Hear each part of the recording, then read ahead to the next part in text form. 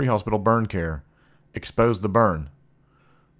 The wound must be exposed by removing all clothing from the patient. When melted clothing has adhered to the skin, cut and remove the clothing from around the affected area. If clothing is not removed from the patient, it will stick to the patient's burn. Cover with large, dry, loosely packed sterile dressing, like a sterile burn sheet.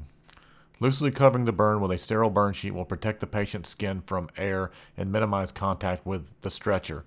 This measure will minimize the amount of infection the patient will experience during transport. Transport the patient to the correct hospital. Some burns need to be transported to a burn center. Burn centers manage the patient and the burns through the continuum of care. When patients have experienced a burn with a body surface area greater than 10%, the patient will experience 3 distinct phases. Stage 1, the incipient phase, which goes from 0 to 8 hours. What they need pain control, controlled amounts of fluid. Treatment needed, transport to a burn center for debridement.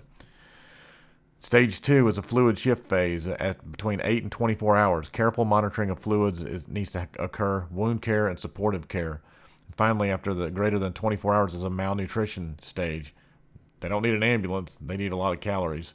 A burn center, burn unit, or burns unit is a hospital specializing in treatment of burns. Burn centers are often used for the treatment and recovery of patients with more severe burns.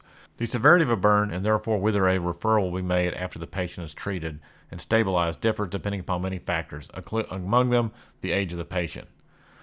Burn centers employ a team approach for the management of critically ill burn patient. Usually the burn management team consists of a plastic surgeon, intensivist, chest physician, general surgeon, pediatrician, nurses and technicians, microbiologists, psychiatrists, nutritionists, physiotherapists, and a social worker.